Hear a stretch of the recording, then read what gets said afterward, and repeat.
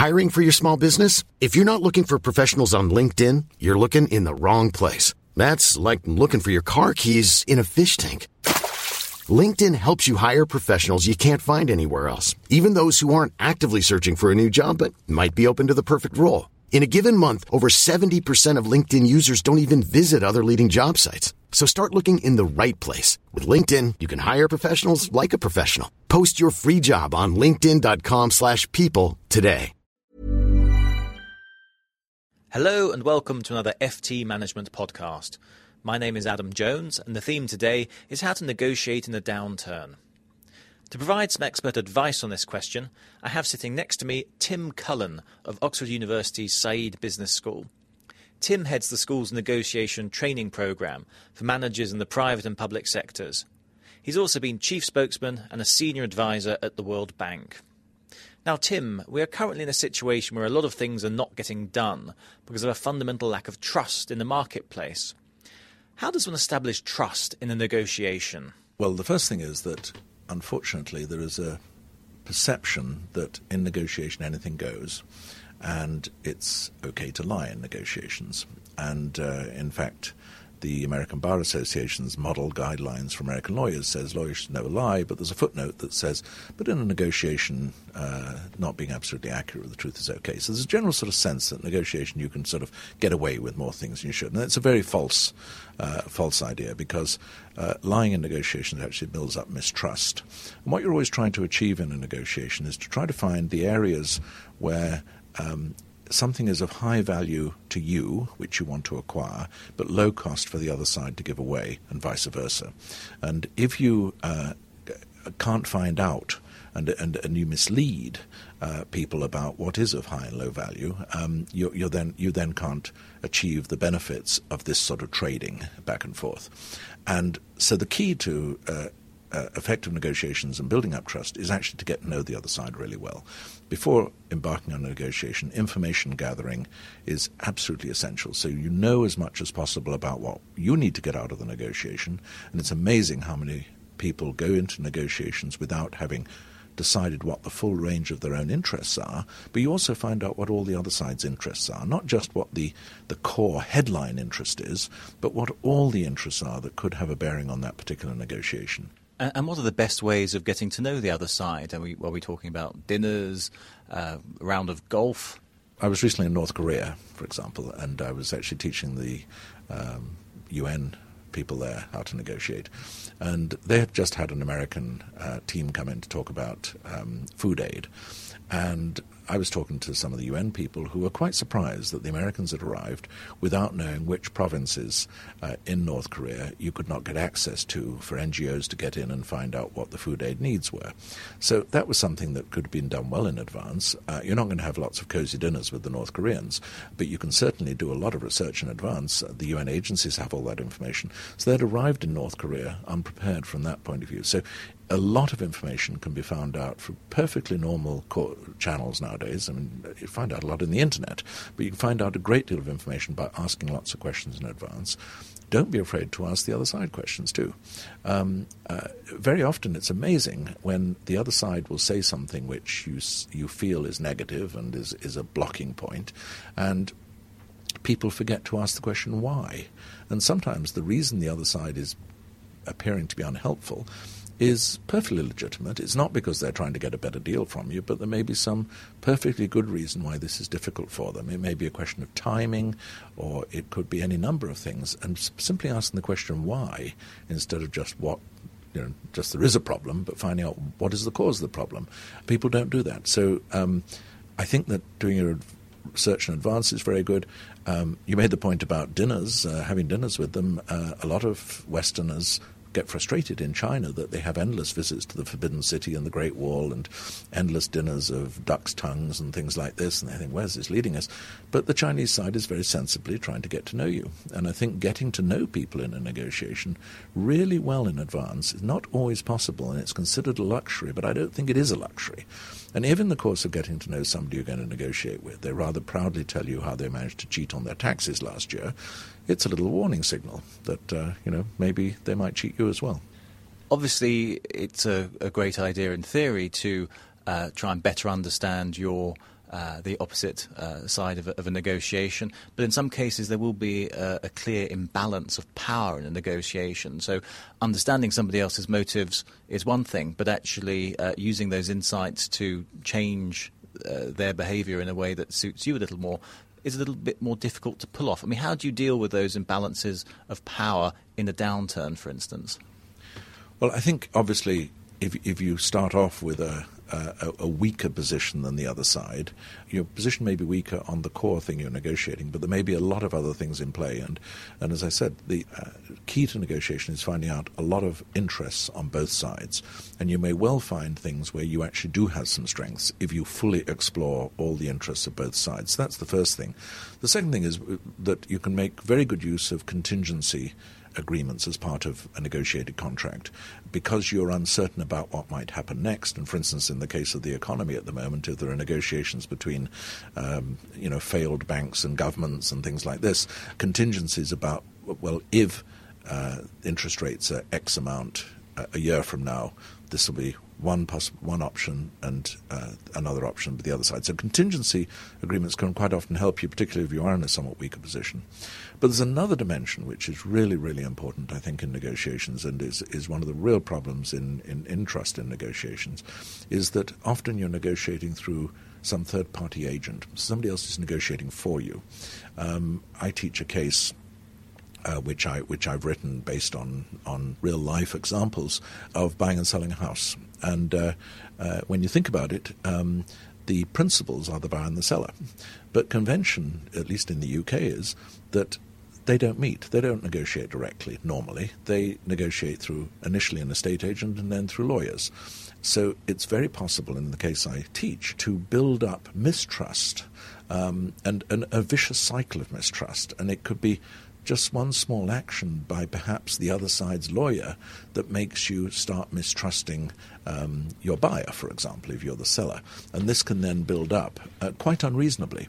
There's no law that says you must never talk, the buyer and seller must never talk to each other in a negotiation. It's a convention. And often conventions, you need to break outside the convention a little bit and go directly to the people whose interests are really at play. So in the example of a house sale, you could compensate for the rudeness or the perceived rudeness of a lawyer by perhaps making a direct approach to the buyer or the seller to try and smooth things over personally.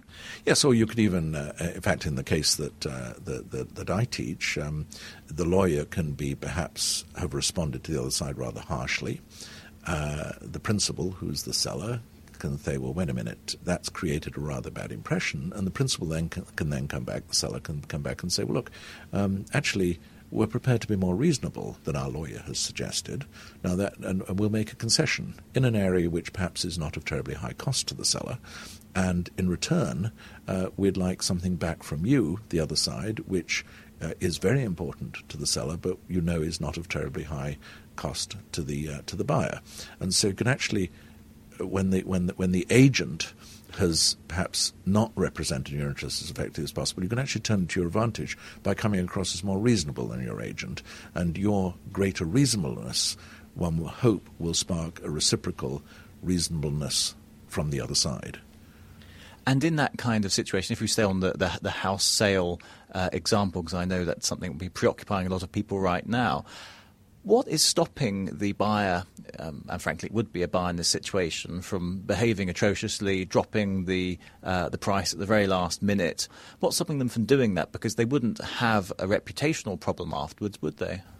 Well, actually, in a case of a house sale, they could, arguably, because they're going to move into the house and they're going to have neighbours who were the neighbours of the people that they may have been unreasonable to. So actually they should be paying attention to their reputation, because that can actually be a factor. And one of the reasons that trust is very important in negotiation is that if you're going to negotiate with the same people again, that does matter. House sale, you don't negotiate with the same people again, but you're going to want to get on with your neighbours, and if the sellers are feeling bitter, that might be difficult. Realistically, in a falling market like this, unfortunately, given the way English law is, until you've exchanged contracts, the buyer can drop the price. But I think that if a buyer and seller were to talk face to face, there is a greater possibility of reducing mistrust. Now, the lawyers will sometimes say, well, you might give away more than you should and all this sort of stuff. But face-to-face encounters with people who are probably ordinary people, they're not actually out to screw anybody else, but a better understanding of both sides' positions and both sides' interests, which often the lawyers aren't going to tell you, the estate agents may tell you a little bit more. That sort of greater understanding could lead to compromises which are realistic, reflect the way the markets are, but at the same time don't create hate and dislike and real clashes.